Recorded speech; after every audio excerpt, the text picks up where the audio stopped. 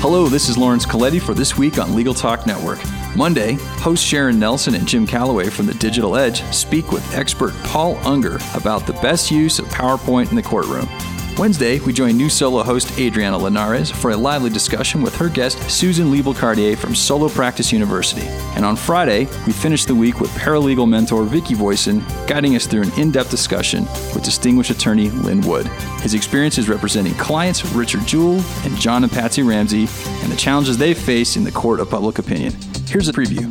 How can they ever get a fair trial with so much media coverage?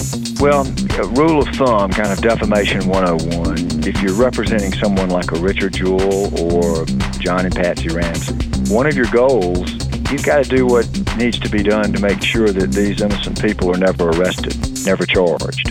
Richard Jewell, never arrested, never charged. John and Patsy Ramsey, never arrested, never charged. Because once that arrest occurs, you just simply will never be able to sustain a viable, successful legal case. If there's enough information out there to make the arrest, even if proven innocent, there is no relief from a libel litigation standpoint. So tune in. It's all right here this week on Legal Talk Network.